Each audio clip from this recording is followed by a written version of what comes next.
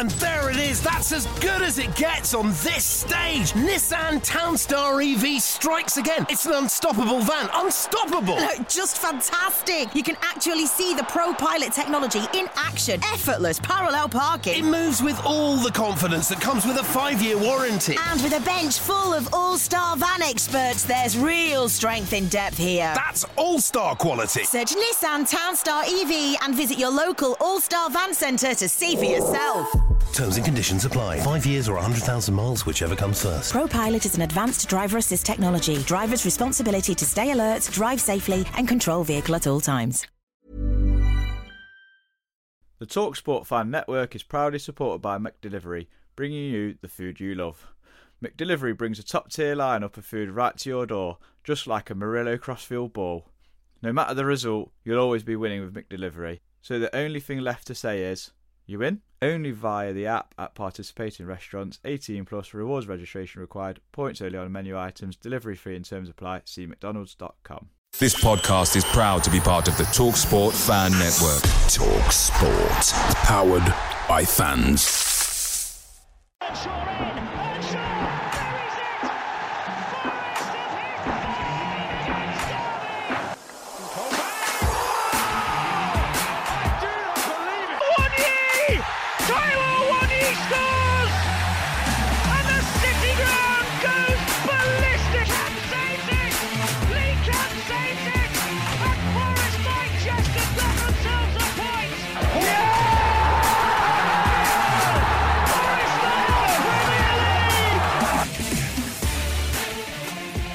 Hello and welcome to this bumper edition of Red Side of Trent, as it's been a very hectic week for Forest. It started, unfortunately, on a sour note as we were dumped out of the FA Cup by Championship strugglers Blackpool by 4-1 in the reverse of the score in the league game at Bloomfield Road last season.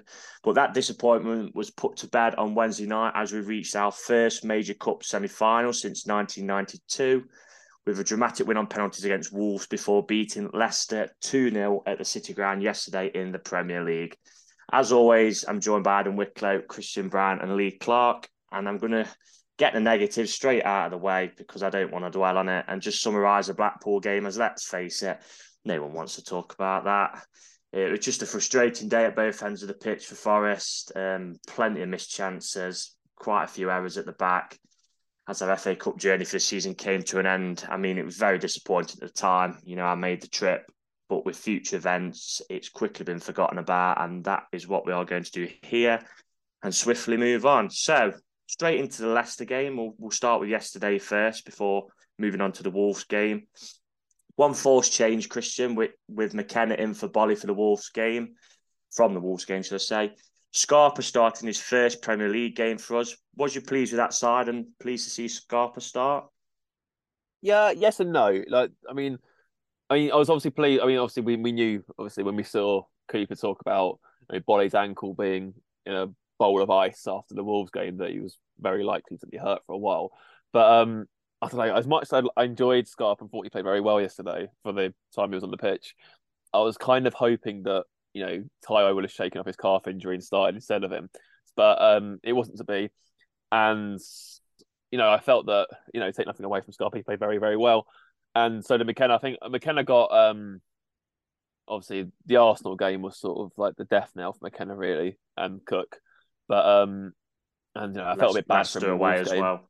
Yeah, I felt a bit bad from the Wolves game because literally as soon as he came on, it was like the ball goes through his legs for the goal. But he had no time to warm up; he just thrown straight in. But so I didn't have any reservations about him playing personally. And we all know in this podcast how good Scott McKenna can be and how good he was last season. And I think that we saw yesterday, that was McKenna that we all know full well. Very calm, composed. Head it, clear it, got a good pass to him as well. I thought he this one thing I noticed was the speed he would play out from the back.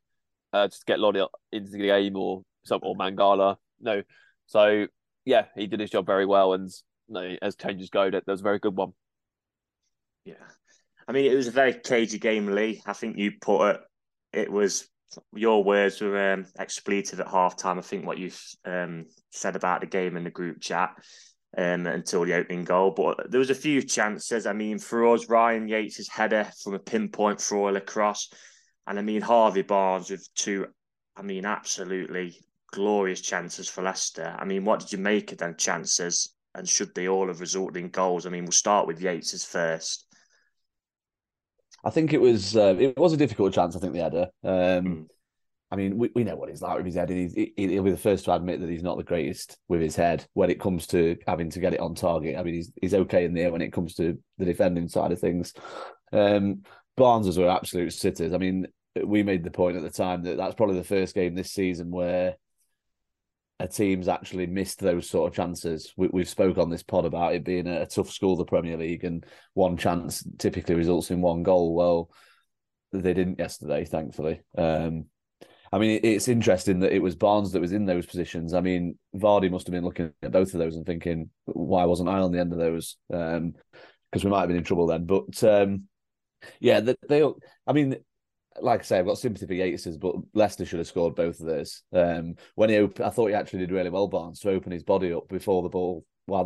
As soon as the ball had been passed, he kind of opened himself up, didn't he? And you're just looking at it and thinking he's just going to sweep this into the bottom corner, but luckily he didn't. And I guess it was just one of those things, isn't it? I said at half time. I mean, yeah, we don't need to go in what I actually called the game. It was absolutely dire. I thought it was a game of. It was just awful. It was if you'd have rocked up and never seen either team, you didn't know football, you didn't know what leagues they were in, you'd think it was just a really scrappy game. You could tell it meant a lot to both sides. So yeah, I mean, it was just. I thought there'd be one goal in it. As it goes, there was two, but I always fancied that whoever did score the first goal would go on to win the game. Yeah, like you said, I think when Barnes opened up his body for that second chance, I mean, I expected the corner of the net to ripple. I mean, Yates, like the header at Blackpool last week, I'd left when he did score that. That was a brilliant header. And then, like, obviously, the header he got yesterday couldn't seem to guide onto target. So he's inconsistent with them. I mean, he proved last season he can actually head it. So hopefully he can start to, because like we said last season as well, he always does get in them positions, doesn't he, to win the header. So hopefully he can start to get a couple in the Premier League would be nice. I mean, like Lee just said, really, Adam, the game, I mean, I agree. The game was there to be won by either side, I thought, and the deadlock was finally broken on 56 minutes when Morgan Gibbs White's excellent through ball put Brennan Johnson through. He brilliantly rounded Danny Ward to score. He was originally flagged offside, but after a VAR check was deemed to be onside. I mean, a Mr. Warburton quote springs to mind on that goal. Talk us through that goal, Adam. What did you make of it? No, brilliant. It was Morgan Gibbs White. You getting him in the ball in a good position where you want him in the middle of the pitch, and Brennan making that run in behind. Obviously, Leicester playing such a high line. I don't know why, because I'm not sure if Amati or that fast is even that quick, to be honest. But as soon as Johnson gets in behind, you're never catching him. And luckily, VAR has done its job on this occasion, and Johnson's took his chance beating his international teammate, Annie. But I was actually like goading for Johnson to come off, to be honest. I thought he was relatively poor other than his two goals in terms of his movement. He didn't really test Luke Thomas going 1v1 against him. But then as soon as he scored that first one, it seemed to give him so much confidence. He's been begging for a goal, hasn't he, in the league since Everton from open play. He's been really snatching at chances. And yesterday they were two excellent finishes. That was the Johnson from last season who was just cool and collective, take good touches and compose himself really. So fair play to him, play to the whistle, and it's good. It's good to see him and Gibbs White having that connection, isn't it? Yeah, definitely. I mean, they were definitely what I needed, wanting, and as we'll come on to the second goal, you know, there were two brilliant finishes and moves from us as well. And that is something that I probably noticed early on in the season, like the goals were a bit scrappy from us, but now we're actually constructing some really good moves. You know, I know it was a mistake at Southampton, but we pounced on it and we played it across a good move. And then the two goals yesterday, I mean, like you said, Adam, I mean, Amati is definitely not quick. That's why he's usually stands on the edge of his own 18-yard box when I watch Leicester. But I mean, the best chance between both goals fell to Sam Surridge as another pinpoint cross, this time from Serge Aurier. I mean, what a signing he's been on a free. Was glanced wide. I mean, should he have scored, Christian? I mean, I must say it was really good movement to get in front of Amati, I believe it was. And would you rather have us started with a central striker like Surridge, or even maybe I dare say it, Dennis? after seeing Surridge's impact on the game, playing with a proper nine, as they say? I think Surridge, I mean, the chance, to be honest, when I watched it back on match day, I actually thought he's probably offside, Right. which I don't think we would have clocked at the time. But yeah, I mean, Adam just spoke about the need for Johnson, the lift he got when he scored a goal. I think Surridge is the next one. I think Yeah, as soon as definitely. Surridge gets one, it'll be a lot more, like calmer and As if like he's arrived at this level kind of yeah, thing. I still think he's sort of snatching a little bit. I mean, Yeah, yeah. granted, he's only had dribs and drabs, like 10-minute run outs here and there. I know he was very poor against Blackpool, but he wasn't the only one. No. But if you think about it, the key chances he's had this season, you'd probably say that header, that there's a chance against Spurs and maybe the header against Newcastle. Apart from the Blackpool game, we've not really got him involved that much, so it is a bit frustrating. But I mean, I thought there was a lot of things that changed the game. I felt Gibbs White dropping into that 10 role made a massive difference. But Surridge is a focal point. I felt, is it Fass, they call the centre back, or Yeah, Face? that fast, I think. Fass struggled with him relentlessly for the whole time he was on the pitch. He didn't know what he couldn't. He was struggling with him in the air. He was struggling with him even when Surridge couldn't win a header. On he saw it, he couldn't win it. He was just putting his body in a position, where Fast was immediately off balance and couldn't get to it either. So he was just making himself an absolute nuisance. He was causing chaos when he got on. And really, that's the first time I've watched him this season and thought, to be fair, he looks like he belongs at this level. And the only thing missing, of course, is that goal. I'm sure it will come at some point. But I mean, I personally think we look a lot better with number 9 on the pitch. I know, granted, we play this sort of like wide forward position where, but obviously they sort of come centrally anyway. I think that performance may have given Cooper some food for thought. And if Tyro isn't fit for the Bournemouth game, then I kind of think he might be inclined to start Surridge after that half hour, just because he was that impressive. And to be fair, like that Blackpool game, and obviously we won't dwell on that too much, it's been and gone, but realistically, if you're watching that, you're thinking our depth is nowhere near good enough. Some of these players are going to have to be moved on. Some of them have had other opportunities since then. Obviously, Surridge being one of them, and I know obviously he missed a penalty against Wolves as well. But O'Brien was another, and we have to say they've sort of taken their, and McKenna really, and they've sort of taken their opportunity to sort of bed themselves back into the first team and show that they are valued members and not just, that was just a one-off. Yeah, I mean, I have to agree. I do prefer playing with someone who's going to be more of a focal point. And I think the one, what was for me yesterday was when this was before Surridge come on. Johnson put a brilliant ball right across their 6-yard box, and there was nobody No one there. gambled. No one gambled, yeah. I know we're talking about completely different levels, but Erling Haaland would have loved that ball yesterday in the Manchester derby. Any striker, nothing like that, yeah. Any striker, you're right. Because I think it's as good as it is having that sort of fluid movement between Johnson and Scarpa and Gibbs White. None of them have that killer instincts in front of goal, which a centre forward does, and only centre forward really has. It sounds very stupid, but they sniff out these opportunities. They know exactly where to be. It's sort of the classic, you might make 50 runs in a game and 49 of them are completely pointless, but you're still there for the one time does force you. Yeah. And that's what centre forward does, and that especially a poacher. And yeah, I think if Surridge on the pitch for that moment, he probably does score then. I mean, the game was put to bed those 6 minutes from time as another Morgan Gibbs White pass. God, he's on every pod, this bloke. Who is he? To Brennan Johnson was dispatched brilliantly by the Welshman. I'm not going into detail on purpose for this goal, Lee, so I'm going to give you the honour of talking us through it. I mean, how good was that goal? Oh, it was amazing. I mean, that pass is just... If Kevin De Bruyne makes that pass, then Sky... God. You took the words out of my mouth. Yeah, they make a highlight reel of it, don't they? They show it for years to come. He is that good. I mean, it's a great finish as well, by the way, but I think... There's various. I always think at football, it sounds a bit geeky, but there's various levels of crowd noise. And to me, the noise when we scored that second goal, as good as it was more, 20-odd thousand fans just marveling at that pass because it was absolutely unbelievable. And to be fair to Johnson, the touch to put it into his path is really good as well. Brilliant. So obviously, he's the one that's tasked with putting it into the back of the net. So I'm not going to discount him for the goal, but it was just the pass is incredible. I mean, Gibbs White always seems to favour that little pass, doesn't he? He does try it an awful lot, but when they're coming off like that, then he's just such a good player. I mean, I've seen all sorts of bits and bobs doing the rounds on Twitter, and I have to agree with most of the positive ones. If he keeps playing like this, he's going to be people can. He could have cost more, and he'd still be value for money because he's just. I mean, he's just so good. He's ridiculously good.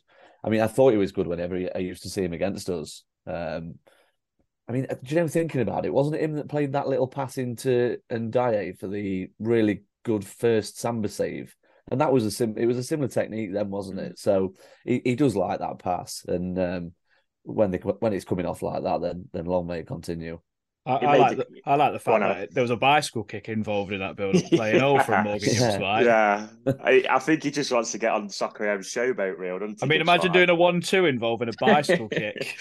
Yeah, he crossed it as well, didn't he, for Billy Sharp last season at United away? Yeah, he did. He was a thorn in our midst, and now he's a thorn for everyone else for us. It's brilliant. Scored in the playoffs, obviously, against us as well. I mean, it means that Brennan Johnson is the first player to score a brace for the Prem since Brian Roy in 1997, according to Match of the Day. And that home win sees us unbeaten in 8 now at home. So, I mean, what a massive, massive win that was yesterday. Looking really solid at home, which is, brilliant. And you always say, don't you, if you're going to stay in this league, you've got to make your home count. And we are certainly doing that at the minute. I am going to have to go on to a little bit of a negative though, Adam, because unfortunately it did come at a price yesterday. As Ryan Yates came off at half time. Was that a bit of concussion? Apparently, maybe. I thought he was suffering from illness the way he kept hunching over. Because Ryan Yates got booted in the face at Brighton and continued like a warrior. I'm just wondering if that suddenly caught up with him or something. like months later. Yeah, just like months later. Oh, it started hurting now, sort of thing. No, it was a shame because he was looking all right. He looked like he was trying to get forward a little bit more. He was trying to one that was breaking the line, sort of thing. But I thought Jack Colback come on yesterday and was absolutely phenomenal. Really, he changed the game in some aspects because he's a left footer. You notice all of our centre mids are right footers, and I think this is where, obviously, the big news of Danilo coming in, and he's a lefty, and I think that kind of just adds you a little bit of balance, doesn't it? Yeah. But yeah, Cooper said I think he got whacked in the face, didn't he? So that's a shame. But Colback did really, really well. I thought was brilliant. I mean, he always does. One of you, I think, said about talking about the snobbery people have had about him. One last season, he played majority of it at left back, and even when he was playing central midfield, a lot of the time either Garner was having to play in the 10 to accommodate for Yates to come in, or Colback was keeping him out of the team with Garner in there and Zinchenko just in front. So it just shows you how good Colback is, and just shows how much of a professional he is, because every time he's come on, he's done a job for us, really. I thought he was excellent at Southampton as well. I thought he was excellent against Chelsea. He's a good squad player for us, and I think we're quite lucky to have someone like that in around the team as we come back to the Premier League, to be honest. Yeah, it just surprises me, that little bit of snobbery sometimes with Colback, because he's never put a foot wrong for us, really. I could understand it if he'd been really poor for us in stages, but like you just said, Adam, he gets on with his job, doesn't he? And you do need some experience at this level, and he's played at this level with Newcastle and Sunderland before, so yeah, he always does a job for me. I mean, where do you think Ryan Yates has used that, what do you call it, took that fall on the ball thing from? That's Jack Colback, that is. Just complete shithousery at it, wasn't he? Yeah, he's good at that, isn't he, Yates? I think I mentioned in the last pod of just literally falling on the edge of our box and wins a free kick. That's Colback in a nutshell and all. Yeah, so good experience. My other question from this bit to you as well, Adam, is, Dean Henderson pulled up late on. I mean, if you add it, the Yates one does seem like it would just be a bit of a whack in the face and he'll be all right for Bournemouth. But the Henderson one did look a bit, a lot worse, because it looked like he pulled up with a muscle injury. We are in a market for a centre mid, as we'll come on to, as you've just mentioned there. But if Henderson's injury does rule him out for, I'm surmising here, but let's say a month at least, would you look to bring in another goalkeeper, or would you let Wayne Hennessy take up the reins? I'd just let Wayne Hennessy take up the reins, to be honest. I think Hennessy, I admit that he absolutely threw one in against Man United, but he's a good save as well in that game. He's an experienced pro. I think he'll be fine. I mean, our back four and our midfield have been really good at protecting our goalkeeper. Yeah, I know Leicester had 2 gilt-edged chances yesterday, but even then, like Chelsea had 1-2 shots on target, maybe. Southampton have a shot on target. So we're obviously doing something right in front of the goalkeeper, and I think Hennessy will be fine. I'd rather just stick it out. I mean, it's a bit of a kick in the teeth if you go out and get another goalkeeper instead of just using your backup experienced pro. I think the last 3 games, if I do quickly maths in my head, is it 3 shots on target? Yeah, Chelsea something like 2, that. Southampton none, 1 yesterday. Yeah. So I mean that's We're doing something a right, lot of aren't we? progress. Yeah, that's it. So finally for this round of questions, so I want you to come in all on this. So I just want a man of the match from yesterday from all three of you. I know Ore got it in the ground, which is fine, and also just mentioning someone who might not have been man of the match yesterday, but who has impressed you either yesterday or probably the last few games. I mean, start with you, Christian. I guess it's weird because we've got someone who's got 2 goals and someone who's got 2 assists, obviously Johnson and Gibbs respectively, and neither of them would be my man of the match from yesterday's game. I think personally for me it would be Lodi. I know Aurier got it and that was fair enough, but Lodi was top draw from a different level, a different galaxy yesterday, and he's starting to show it consistently, game in, game out, to the point now where you've got people at actual outlets thinking Christ, the way if he keeps playing like this, some top 4 sides is going to sign him, and it's no wonder. We had Man City and Juventus looking at him in the summer, and Atletico we don't want to sell him, even though they couldn't guarantee him game time, and that's how he ended up coming to Forest in the first place, which is very bizarre. I mean, thank God we have that option to buy him because otherwise that could get rather difficult. I really hope if we stay up, which fingers crossed, he'll be honestly as soon as we confirm, if we confirm survival, the first thing I'd be doing would be straight on the phone to Atletico Madrid saying, right, here's your money, pay it now. We'll do it right now. Well, they need the money, don't they, as well? Because he is that good. And yesterday, honestly, he was absolutely tremendous. I think don't think he lost a single duel, either in the air or on the floor. He seems to be everywhere. He was great going forwards. He was a rock. It was the first time, I think we've seen in a long time where you've looked at someone and just gone, he is so much better than everyone else in that department. Or, defense, midfield, attack. He was just head and shoulders above everyone. I know Aurier got man of the match, and Aurier was very good himself. But no, Lodi, given he's only 24, 25 as well, he's got to be a priority if we stay up. I mean, he was so good. In terms of the last few games, obviously, I think actually I've got to give him, I'll say credit to Joe Worrell, actually. I thought Worrell played, I know his distribution was a bit hit and miss at times, especially yesterday, which is a bit unlike him. But there was one time where in the first half where it sort of just came down, he just volleyed it, smacked up the pitch. It was fucking hell. You're a Premier League footballer, for God's sake, man, just get it down. Although the first half was unbelievably scrappy. But in terms of defensive actions, I think we've seen, I think I saw someone mention on Twitter earlier, actually, it was a very fair point. Obviously, we've seen that Yates has been the quickest to adapt to the Premier League out of the ones that have come up. Even now we're saying Johnson's still getting to grips a bit. Obviously, O'Brien's still inconsistent. Toffolo was obviously out the side, but, generally being up and down. Williams nowhere near. I think the players that have come up. And Worrell took his time to get going. Again, go back, Cook, again, you probably say realistically nowhere near. McKenna, again, hit and miss. But Worrell, again, started very slowly. But over the last few games, it's shown consistently that he is actually able to defend at this level and defend competently. I think he only got caught out once yesterday, and that wasn't even his fault. So he sort of went to cover the right back sides. And because Aurier had sort of gone slightly off, and the ball came over, it sort of cannoned off Aurier's legs and just gone behind Worrell. It wasn't it's not much you can do if it takes a ricochet like that. But I think that, bear in mind, we all said in this pods that, especially at the start of the season, Worrell was nowhere near good enough. And, he wasn't. There's no point trying to hide away from that or go take some high and mighty route that, I've always backed him. No, he wasn't good enough. That's the bottom line. He simply wasn't. But since we've gone to 4 at the back, much like with midfield, with Yates going to 3 in the middle, Yates has been a different player since that change happens. Worrell's just been more solid. He's looked more versatile. It seems like he's taken some time away from when he's been dropped. It's almost like he's taken that time to sort of look at his performances, look at the games, look how he can be better. And he's now applying that. And to be fair to him, yeah, fine. Because the majority of us would probably say a centre back's a priority. But the way he's playing, he's sort of, he's giving up no reason whatsoever why he should be losing that shirt. Yeah, I just thought Warrior yesterday literally put his everything not coming in the box, he just headed it out. I mean, Vardy didn't get a sniff. You wouldn't even thought he was playing. No, I mean, that is also because Vardy's, finished. Yeah, he's 36, and to be fair, he's been a great servant for them. But yesterday he's slower than a fucking warship turning at the minute. So he's nowhere near. The only reason you knew Vardy were playing because of that chant about his missus, which I thought was fantastic.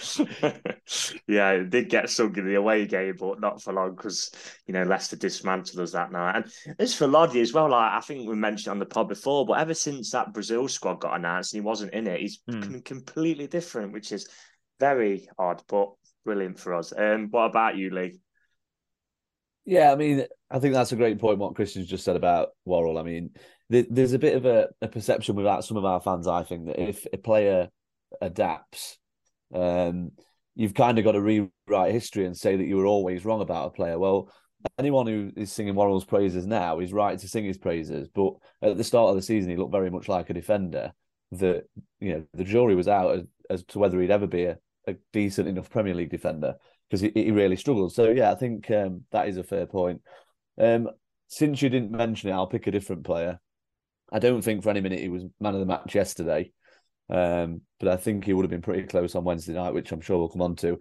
But I just think Remo Freuler is proving every inch the signing that I thought he would be on paper. I mean, you looked at his CV when we signed him. God knows how many games for Atalanta, captaining them in the Champions League. And yeah, I mean, we heard great things about him. And to me, the work rate he puts in is massively understated. I mean, I put a tweet on about him on Wednesday night and I had people going at me saying he's rubbish and absolute pony. If that person's listening, you know who you are. Not really sure what absolute pony means. I'm not down with the kids, but I know it's not basically. I know it's not a very good thing. So I'm going to go with him. I just think the last few weeks he's been absolutely fantastic, and he looks every inch like the international player that we thought we'd signed. And 7.5 million for a Premier League club, a newly promoted Premier League club, it's an absolute steal.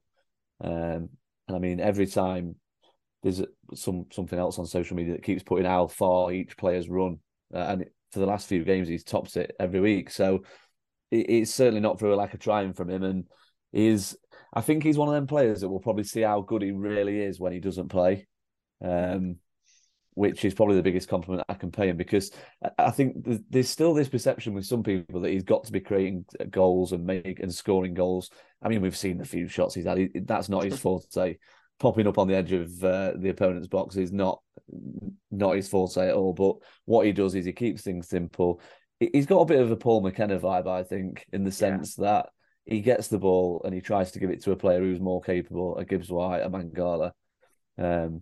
So yeah, like I say, yesterday I think it would be hard. I'd be hard pushed to go for just one player, because I thought there was probably 5 or 6 outstanding contributions. Like Christian's touched upon, if you had to pin me down for one, I'd have probably gone for Lodi as well. But just in the last few weeks, since the World Cup, I think Freuler's deserves some credit. Yeah, as Adam mentioned in the group chat, there was that tackle on in the second half where it was like he come out of nowhere and made that tackle in our own box. I think that was out 1-0, Adam, maybe, I think. Yeah, which was a really, really good chance. Yeah, no one will ever talk about it because it was pretty much goal saving. Yeah, that's it. I mean, with me for Freuler, like, you've literally took all the words out of my mouth, annoyingly, because I literally used to say the same about Paul McKenna. Why is he in the team? This. And then when he was out the team, you saw why he was in the team. I mean, as you just mentioned earlier, he was covered the most distance yesterday, Freuler, just over 11K. So, and like I said as well, he's been a mainstay of, since we've become really solid. So, I mean, that really says everything, in my opinion. But I'm happy with what he's doing, as I think we all are on this pod. Finally, what about you, Adam? Just to touch on the two that you've spoke about, obviously, I call Renan Liddell at the start when he was absolutely he was settling. Yeah. I mean, it was probably a bit harsh. He's now Renan Waitrose. He's absolutely fantastic. It was poor at the start, but Renan Harrods. We all said on this pod, it'd be ridiculous to write off a guy who's played for Atletico Madrid. You know what I mean? These are an elite club in Europe, and he's been wrote off after a few games at Forest, and now we're seeing the benefits of Renan, Waitrose, or whatever you want to call him. So was Remo Freuler, and I'm pleased to announce I got me 1.5-year-old nephew to say Remo this morning in Costa Coffee in Uckdale, so that was a fantastic achievement of my life.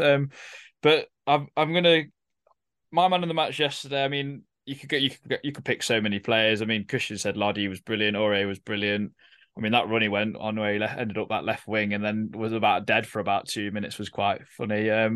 But I think Morgan Gibbs-White yesterday was brilliant. There was a point where he got absolutely nailed by Amati and he got up like, I mean, I made a comment on Twitter, he got up like Rocky did against Ivan Drago in Rocky 4. He just got straight back up, bounced up, straight back on it. He's for a pretty boy that loves fashion and all that, he gets absolutely stuck in and he's not shy to not work hard and whatnot. He's got all the tricks, but he'll put himself about and that's brilliant. But I don't think they can really talk about anyone that's last few games. I think you've all kind of hit the nail on the head really. But yeah, no, it's good to see. It's good to see that we're starting to pick a consistent team for a change because we saw what the benefits of that was last season when Cooper was finding his 11. I think that's something that he struggled with earlier on in the season and I was adapted, and that just shows a good manager. So to be fair, you could say the last few games you'd give Steve Cooper maybe that bit of a nod almost as well as the players because he's learning and he's learning on the fly just as well as a lot of them are. So that's what my 2 pence is. Well, I mean, that leads me on to a great quote from the late now Gianluca Vialli, where he said, you either win or you learn.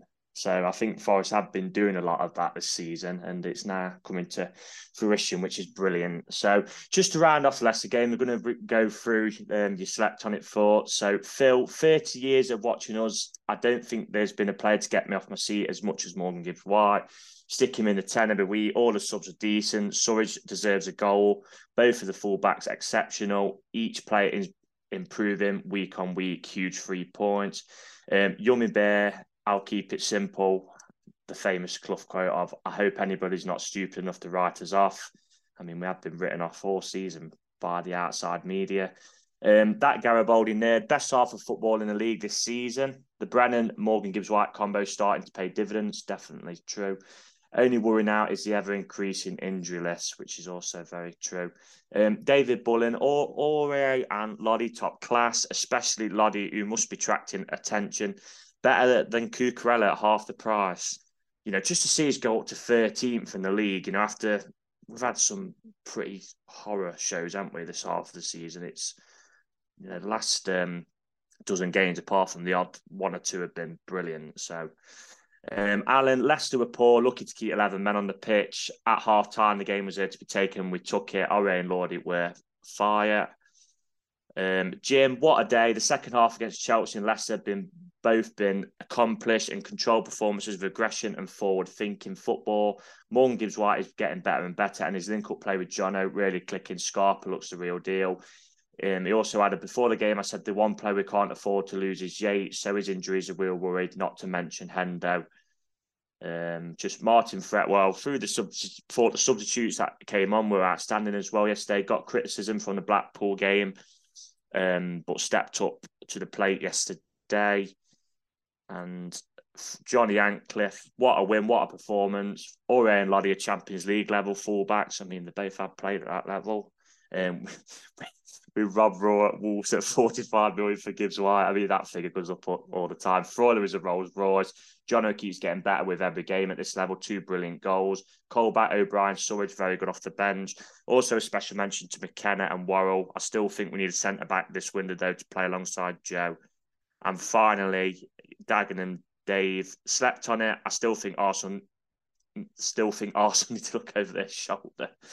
Yeah. And then, Jerry Pritchard, last one.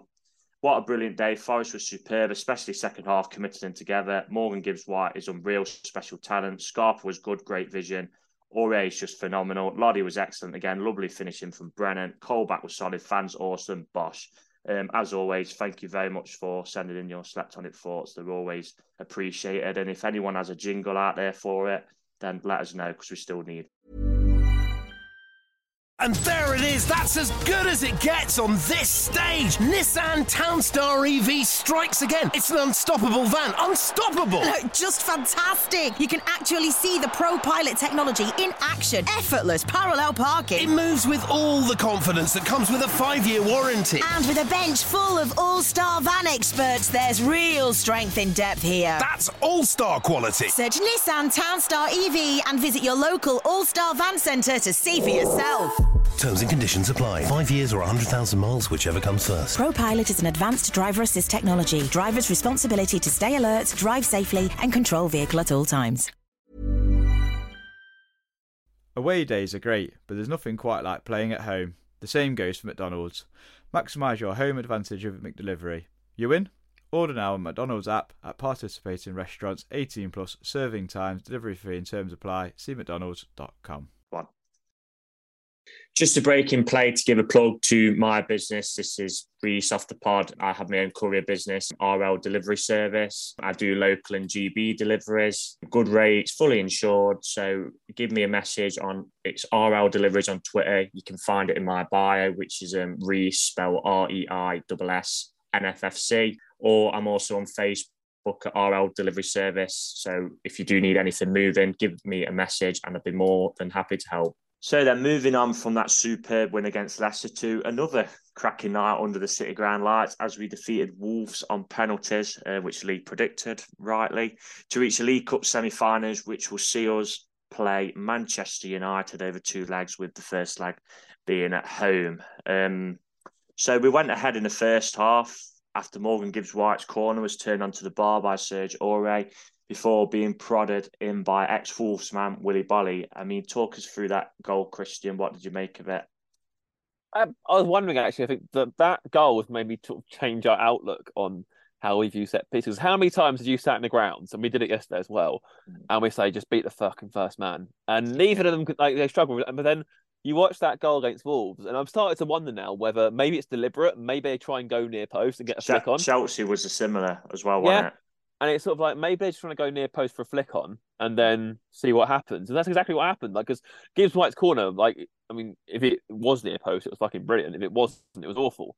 And obviously, Loma Hardy went near post. Aurier, I think it was Aurier, wasn't it? Sort of flicked it goal bound. Yeah, it was Aurier, yeah. And then also, for someone who's like 5'2", I know we said it before, he's bloody good in the air, Serge Aurier. He leaps to like 7 foot high. It's ridiculous.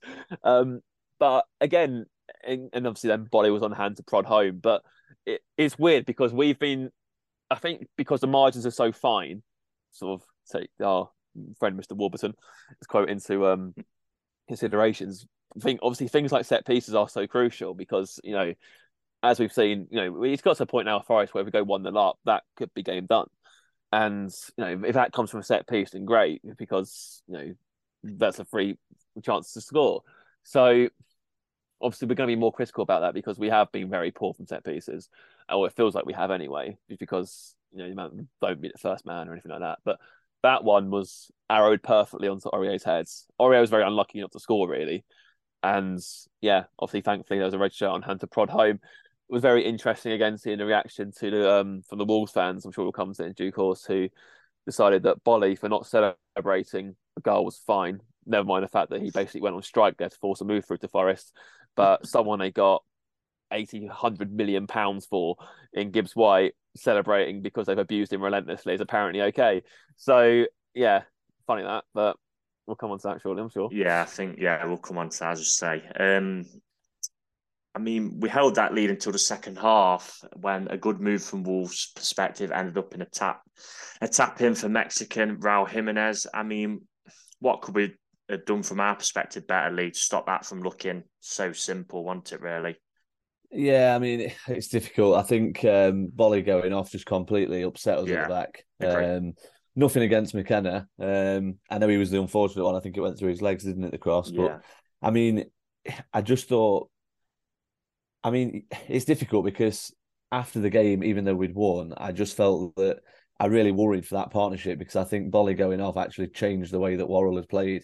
But for whatever reason, it was obviously just an on-the-night thing because obviously yesterday him and McKenna were sound. So, I think it was just I think if Boly had stayed on and played the full 90, I think we'd have probably seen the game out in normal time, to be fair. Yeah, so hopefully he can get fit. I mean, I think we want a centre back this month anyway, so it'll be interesting to see what happens there. But yeah, I think it was just one of those goals. It was a nice little move, and like I say, I just think that sort of pass might happen. I don't know, 5 or 6 times out of 10 where it slips through the player's legs and it doesn't get blocked off by the defenders. So a bit of an unfortunate one, but just one of them things, I guess. Yeah, I think, like you just said, Bolly going off did upset us because then, from our perspective, I thought we was clinging on a little. We just couldn't seem to get hold of the ball and get out of his own half. So I was quite thankful it went straight to penalties, because I did think if they had extra time like they did in the past, they probably would have beat us. And that is where all the... Go on, Lee. I think just to touch on that, though, I think you've only got to look at, I mean, like you mentioned, one of you mentioned the media earlier, and they love to say, how many players have Forest got, this, that, and the other. Well, look at our bench in that game against Wolves and look at Wolves' bench. Yeah. That's how far we still are away. We've signed 22 players, and you looked at our bench the other night and you thought, blimey, who we're going to put on here? They're chucking Daniel Podence on and Adama Traore, and it's like, well, are we supposed to? A team's just supposed to come up into the league and, not even try and compete with that. So yeah, I mean, I think you're right. I think had it gone to extra time, I think their class would have showed. I think with the subs that they were able to make, we probably would have gone out.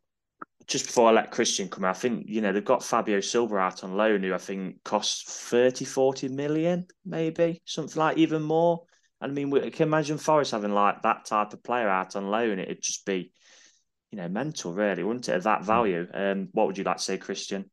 Yeah, 35 million for my FM king, Fabio Silva. But no, it's quite funny how the narrative's changed now, isn't it? We've gone from how Forest have signed so many players, like they're going to struggle to stay up and they're going to go down, etc., etc.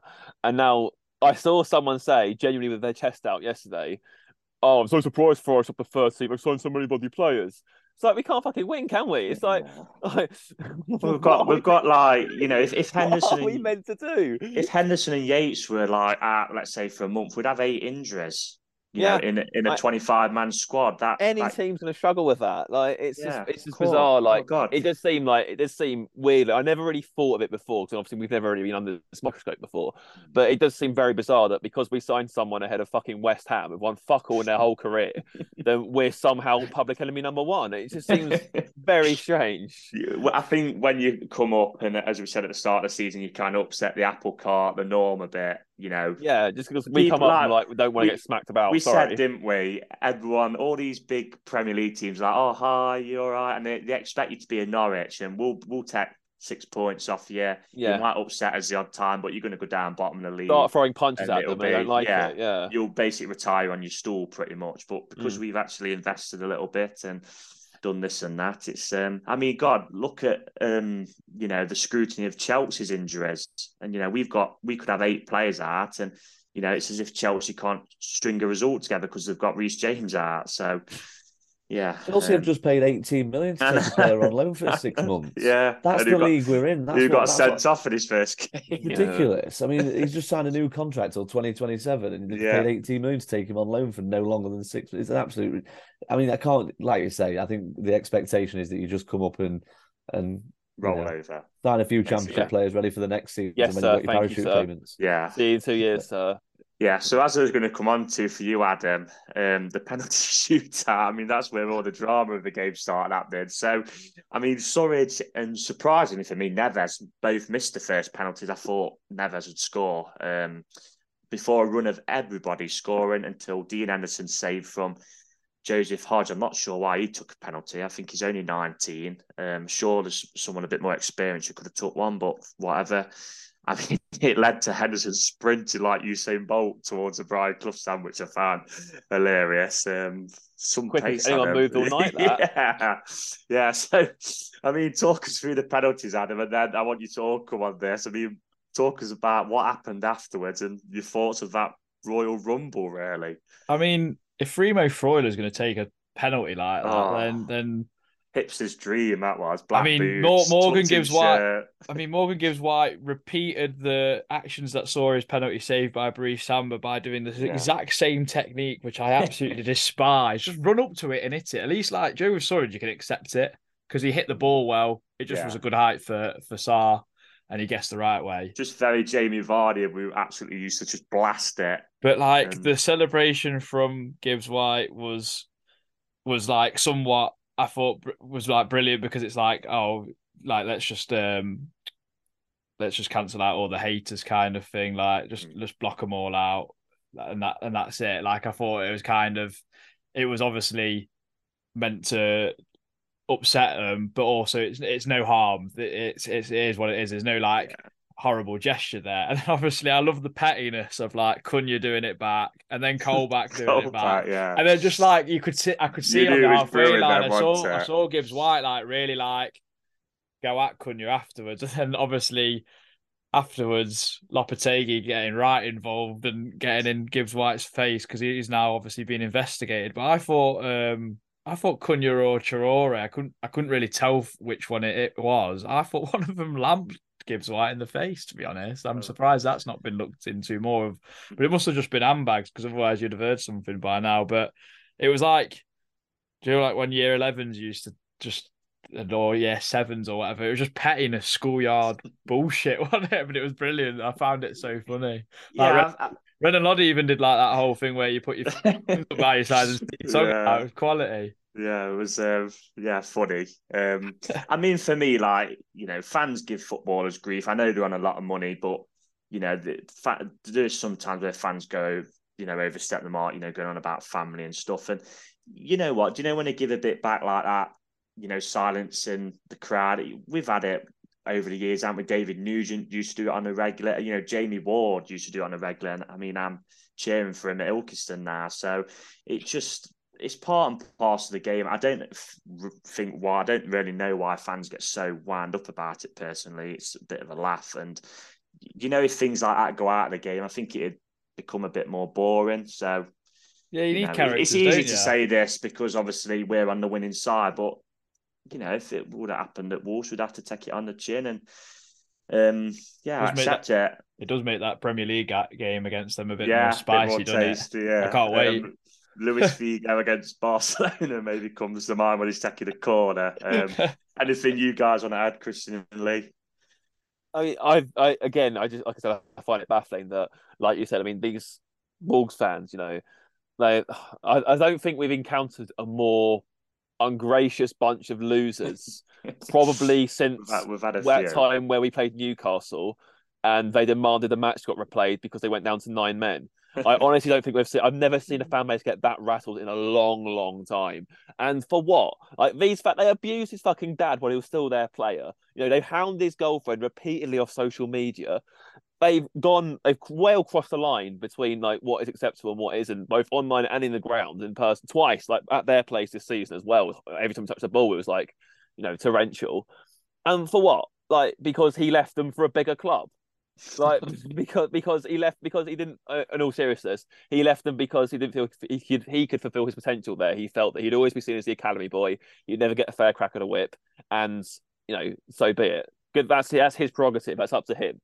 And you know, so what? So after all that, they've thrown at him, for him to stand there like that and with his fingers in his ears, he deserved that moment. Like he really did. And if they're going to behave that way over a fucking penalty, imagine what's going to happen if he actually scores an actual goal against them. He nearly did, to be fair. Sarr made a good save from him, yeah. But like, I just find it baffling, like the way they reacted after the game. Like Adam said, it was proper toys out the pram stuff, and that was repeated in the stands as well by them. It was just embarrassing to watch, really. Like, you know, you look at them and you think you've been around Europe.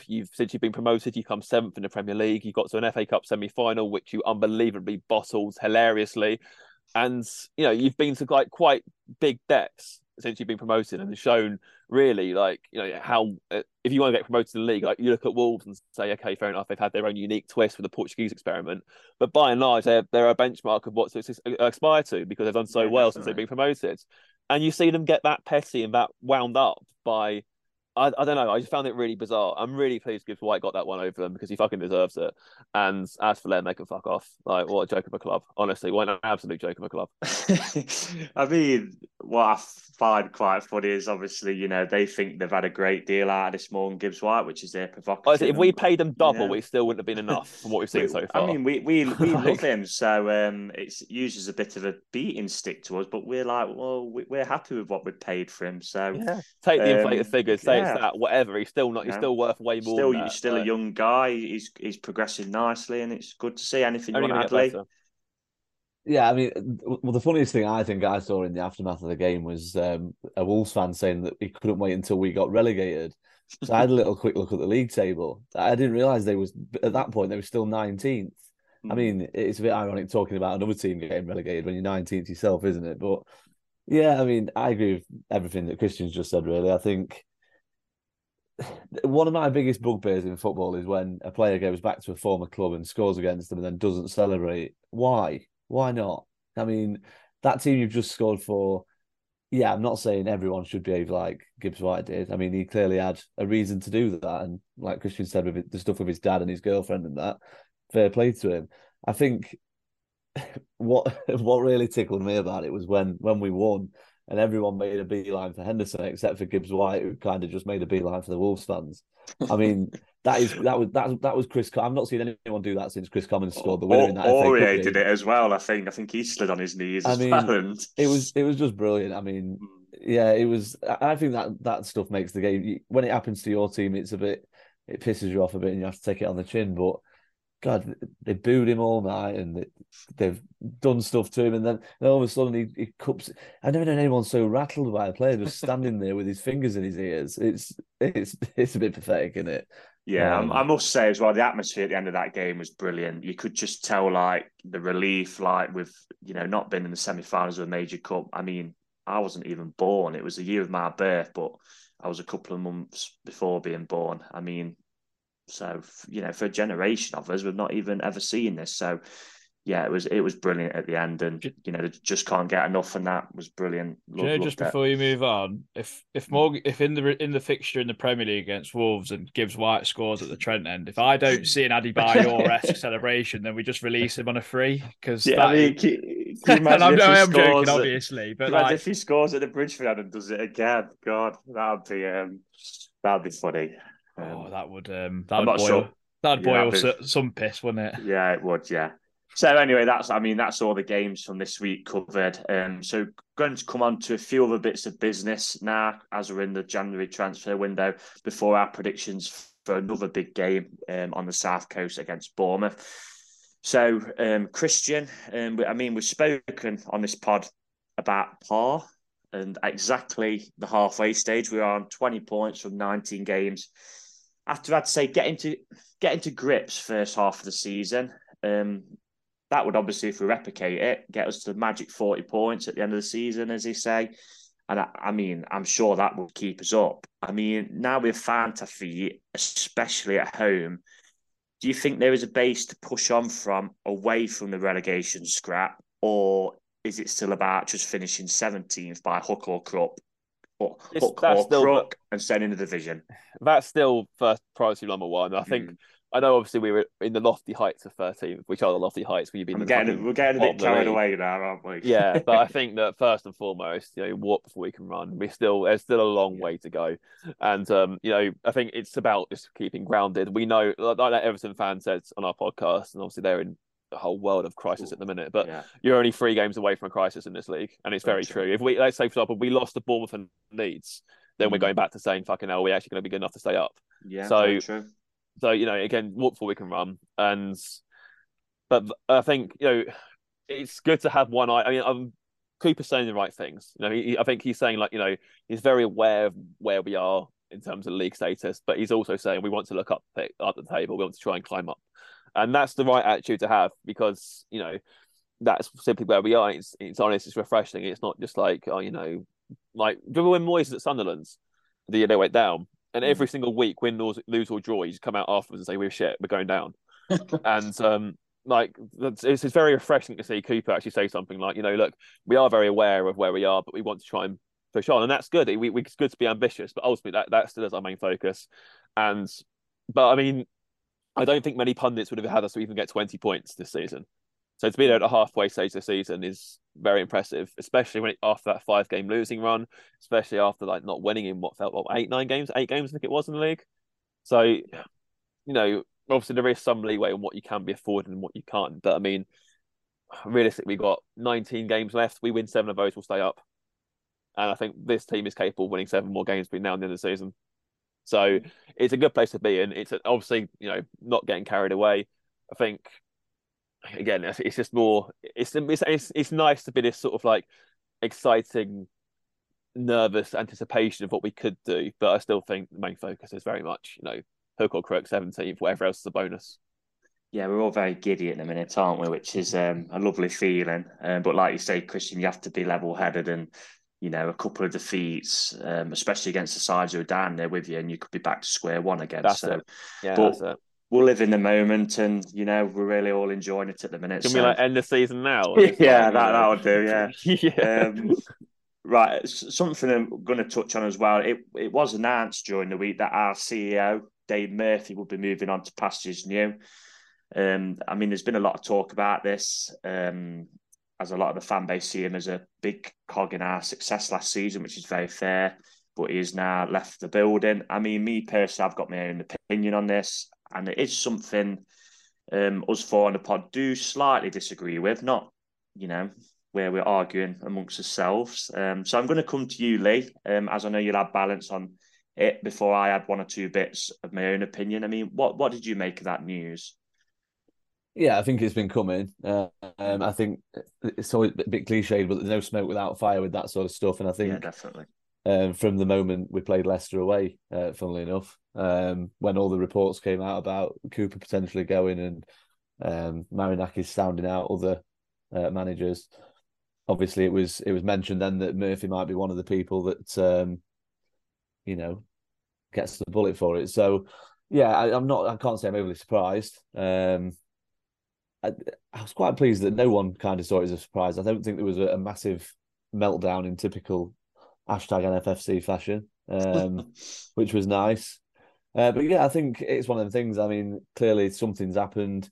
Like you say, I just think we all like to think we know what goes on behind the scenes at football clubs, when I think in reality we just don't. I mean, I've said before on this podcast that it's Marinakis' football club. If he wants to run it by putting his son into an integral role and letting him pick some players for transfers, then that's his to do that. I mean, we can have an opinion. I mean, let's face it, we were all slagging him. Well, we weren't all slagging him off, particularly us on this pod. We don't really do slagging off, do we? I suppose.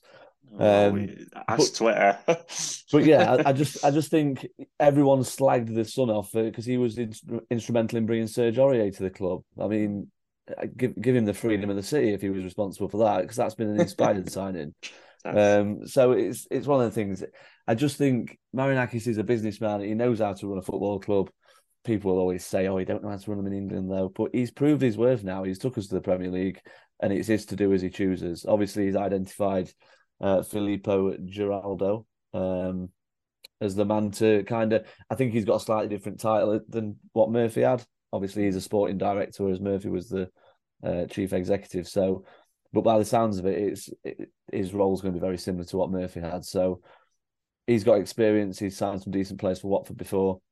Looking at the players that have been mentioned that he brought to Watford, I'd hazard a guess that Danilo is one of his. So we'll see how that one goes. So, yeah, I mean, I'm quite laid back about it. I think I was kind of expecting it to be coming. But I mean, what is quite interesting is I think Dane Murphy came with another guy who's the football secretary behind the scenes. I'm not sure what his name is, but he works with him at Barnsley as well. He's still there at the minute. And he's still there. So I think, like I say, I mean, we'll all have our own opinions on it, but I just think there's just, I don't know, maybe Murphy wasn't quite as sweetness and light as perhaps he's being made out to be by some of our fans. But again, that's me speculating and with no real knowledge of what's going on behind the scenes, I guess. Yeah, it is a bit sad because he does, he did a great job for us last season, and he seems a thoroughly decent bloke. I mean, me personally, I did feel he got thrown under the bus a bit in the press. I mean, these are all opinions. I mean, like I just said, everyone will have different. I don't personally think he would have pushed for Cooper to have left. I mean, he definitely wouldn't have wanted Rafa as manager because that just goes against all his principles. And I just thought the links with March were a bit cheap because he's probably progressive and American as well, because there was no really talk of Jesse March at the time. But as you say, Lee, it's Marinakis' club. He has made, let's be right about it, investment what Forest fans wouldn't have even dreamt about. The money he's put into us, and there is people out there who are negative for the sake of being negative. When things are good on the pitch, and that is the main thing in football. You just want to try and stay as positive as you can. I think it's just a few too many on social media where you've just either got to be anti-board or pro-board, where you can say like stuff with balance, where they've done some really good stuff. I mean, you look at Ore, like you mentioned, that was definitely a Marinakis signing, wasn't it? And he's been player of the season, in my opinion. So yeah, they do some great stuff, they do some good stuff, and they do some stuff I don't like. But they put the money in, and that's the way it is. And where we're sat. Just to finish there on Murphy, I don't want it to sound like I've kind of just gone off on a tangent there and basically just thrown Murphy under the bus myself. You haven't. No. What I would say about him is that for a relatively, I mean, some people are still playing at his age, aren't they? So you've got to say he's young to be doing a chief executive role. But I mean, the fact that he's kind of kept himself to himself, he's blended into the background. He's done lots of good work. He's kind of became completely invested in Nottingham Forest Football Club, hasn't he? So I think for that, and obviously the fact that he was the chief executive when we won promotion, he absolutely deserves the utmost respect from us as supporters, I guess. Yeah, I don't think he'd have to buy a pint in Nottingham again, would he, if he was to be in and around the area? But yeah, like you say, Lee, it is what it is. It's Marinakis' club.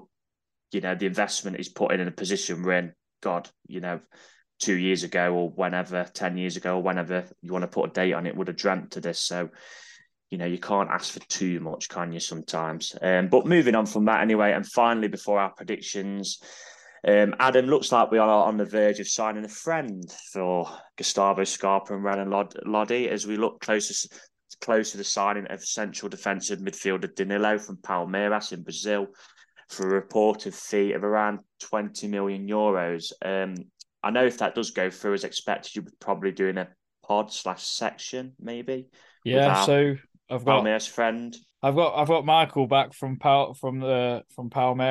He's going to talk to me on Tuesday. So that one will be out probably Wednesday, hopefully, because I'm doing a Bournemouth pod as well. We got a lad on from Back of the Net, I believe it is. So that will be interesting. But yeah, I think it's going to be, obviously Danilo was linked with Arsenal in the summer. They didn't want to meet his £35 million fee that they wanted, and he was linked with Monaco, I believe, and possibly Atletico Madrid, but I'm not completely certain on that. So he seems like a promising player. I don't know if you read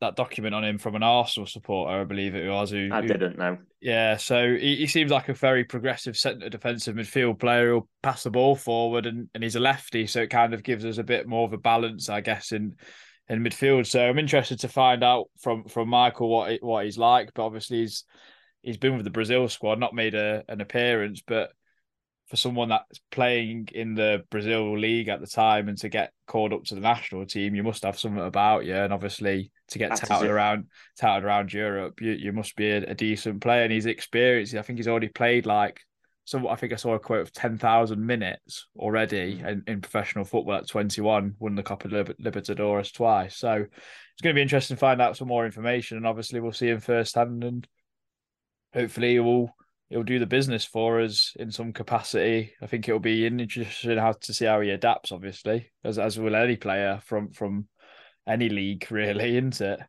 Yeah. Like you say, he's a really good age, which is something like, unfortunately, Scarpa's not really got on his side as he come into his 30s. This guy's in his young 20s, so yeah, it'd be interesting. A few people mentioned it on Twitter as well. If he does come in and starts for us, it might see Freuler be a bit more advanced and become a more box-to-box midfielder like he was at Atalanta, it was said. So, yeah, it gives us another option. So, we shall have to see. That looks pretty much done, doesn't it? He's apparently flying in for his medical. What Fabrizio's doing is here we go, isn't it? It's pretty much confirmed, sealed and delivered, isn't it? Really, the tagline, yeah. We all love that, don't we? Absolutely. Finally, then to round off the pod, it's a trip to the South Coast again for Forest on Saturday as we visit AFC Bournemouth. I mean, let's hope the wind's not too strong on the way down. I'm making the trip with work on the Friday, so I hope it isn't postponed because I'll be alone down there on my own in a hotel. So also keep an eye out for us in the Bournemouth programme as I've answered a few questions on behalf of the pod about Forest. I mean, it's fair to say we do owe Bournemouth one, don't we? Because that game for automatic promotion last season and, that home defeat this season when we were 2-0 up and ended up losing 3-2. I think that started a bit of the meltdowns, isn't it, really? It also fair to say that Gary O'Neill had that new manager bounce, but they are now back to being where we expected them to be, and that's right in the thick of a relegation battle. 6 defeats on the bounce, 10 defeats in the last 12 in total, with the only 2 wins coming against Everton, who are in an absolute mess at the minute. After starting his reign being unbeaten in 6. So after all of that, let's have your predictions, Christian. What are you going to go for? Charity FC is going to bowl it in town, I know. No, for some reason... Them days are over. I hope so. No, I think, like I said, it's a bit like the Solskjaer effect, isn't it, for O'Neill, where as a caretaker, he was exactly what he needed at the time. But when he needs to make an actual hiring, it's sort of backfired a little bit. They got a PE teacher in. Yeah, well, yeah. So... I don't know. It's an interesting. I think it's 3 out of the last 27 points they've won available in the league, which is pretty shocking, really. Yeah. So I mean, realistically, much like the Southampton game, this should be a game where we go there looking to win. I do obviously agree with the notion we obviously can't lose that game because it'll be disastrous. But they'll see it's a chance to get back on the ball. They'll see it's that they finished above last season and see if they can win. A lot of it depends on who is fit. Obviously, Henderson's going to be a doubt. Yates could be a doubt, but obviously Taiwo could still be a doubt. I almost kind of want some of the players who played last season in that game to be playing on that game, because I think they'll have a bit extra motivation. Obviously, the way the Bournemouth fans invaded the pitch after the game, as they're entitled to do, they've just of course, we'd do the same, wouldn't we? Yeah, of course. But in the nature, obviously, the way that we had it sort of ripped away from us, and I know Spence got in a bit of a tangle with some of their fans as well as he was leaving the pitch, and so it looked like it wasn't maybe a bit overzealous from their part. So I'm sure that'll be in the back of like the heads of Worrell, Yates, and probably Sturridge and Colback too. So it'll be interesting to see how that pans out. Really, I think the way we're playing at the minute, if we take our home form on the road, we'll win. I think we will win, but it's just a case of what Forest turns up. So I'm going to be positive, and I'm going to say 1-0 Forest. I think we have got enough there to get win the clean sheet, but it's not going to be an easy game. And I think even though their struggles may be what they are, but they'll see that as a prime opportunity to sort of sort themselves out, and they'll be well up for that game. So, it's going to be hard, but 1-0 Forest win. Sam Surridge to break his duck. That'd do very nicely. What about you, Lee? His old club. Yeah. Yeah, a tricky one. I mean, I don't know. We definitely do owe them one. I'm going to be optimistic. I think we're playing okay. They're clearly not. I'll go for a 2-1 victory. No real reason. I just think it'll be one of those sort of games where they'll know they can't lose. I think we'll score first, then it'll completely change their approach to the game. And I think much like yesterday, we'll get another, and then they'll perhaps get a late one, just as a consolation. Yeah, it does feel like one of them games where it is cliche, but the first goal will be vital. What about you, Adam? What do you think? I'm just wondering if Lee's been on the wine this evening. He's too optimistic for my liking. Normally doom and gloom. Sorry, Lee. Not yet. I think it's a potential banana skin, obviously, because Bournemouth have been so bad.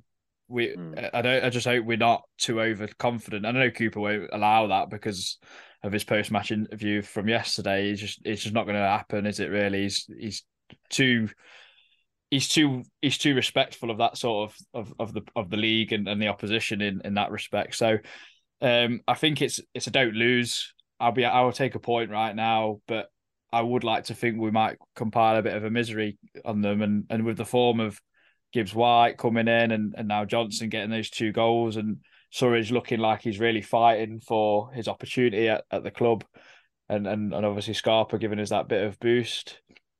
Injuries aside, I do think we've got enough quality to beat them, and Bournemouth will probably think the same thing. But so I'm going to go the same with Christian. I'm going to say 1-0, but I'd take a point if it be that.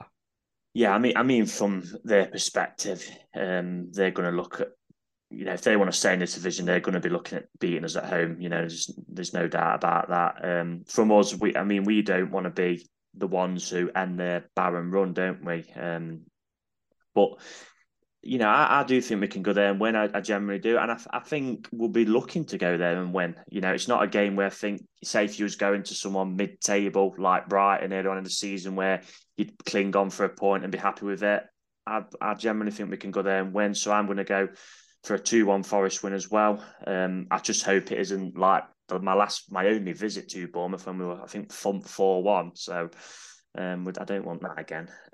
But anyway, we hope you enjoyed that bumper pod. I mean, we've certainly all enjoyed talking about it because it's been, a brilliant week for Forest. A week that started on a sour note and ended vastly sweet. And I'll end it with a message to all the outside directors of Forest this season. As I said earlier, I hope anybody's not stupid enough to write us off. So until Bournemouth, have a great week, everyone, and up them Reds. Goodbye. Just a quick one as well from all of us on this podcast. This is something that we all share, and it's something that myself, and I'm sure the other guys have noticed as well, is that a lot of people, especially Forest fans, as that's what mostly I do have on my Twitter, seeming to struggle a little bit with their mental health at the minute. If you are struggling, by all means, message the pod and one of us will reply to you, or message somebody on Twitter. Use the Forest timeline with the hashtag, or just to make sure you talk to somebody rather than doing anything silly. There is plenty of options out there. If you also want to talk to someone in confidence, there's, charities like Mind who will help you. But just make sure you just talk to somebody rather than, doing anything silly. I think that's an important message to relay to anybody who listens to the pod who might be struggling at this time. This podcast is proud to be part of the TalkSport Fan Network. TalkSport. Powered by fans. Away days are great, but there's nothing quite like playing at home. The same goes for McDonald's. Maximise your home advantage with McDelivery. You win? Order now on McDonald's app at participating restaurants. 18+, serving times, delivery fee and terms apply. See mcdonalds.com. And there it is, that's as good as it gets on this stage. Nissan Townstar EV strikes again. It's an unstoppable van, unstoppable. No, just fantastic. You can actually see the ProPilot technology in action. Effortless parallel parking. It moves with all the confidence that comes with a 5-year warranty. And with a bench full of all-star van experts, there's real strength in depth here. That's all-star quality. Search Nissan Townstar EV and visit your local all-star van centre to see for yourself. Terms and conditions apply. 5 years or 100,000 miles, whichever comes first. ProPilot is an advanced driver assist technology. Driver's responsibility to stay alert, drive safely, and control vehicle at all times.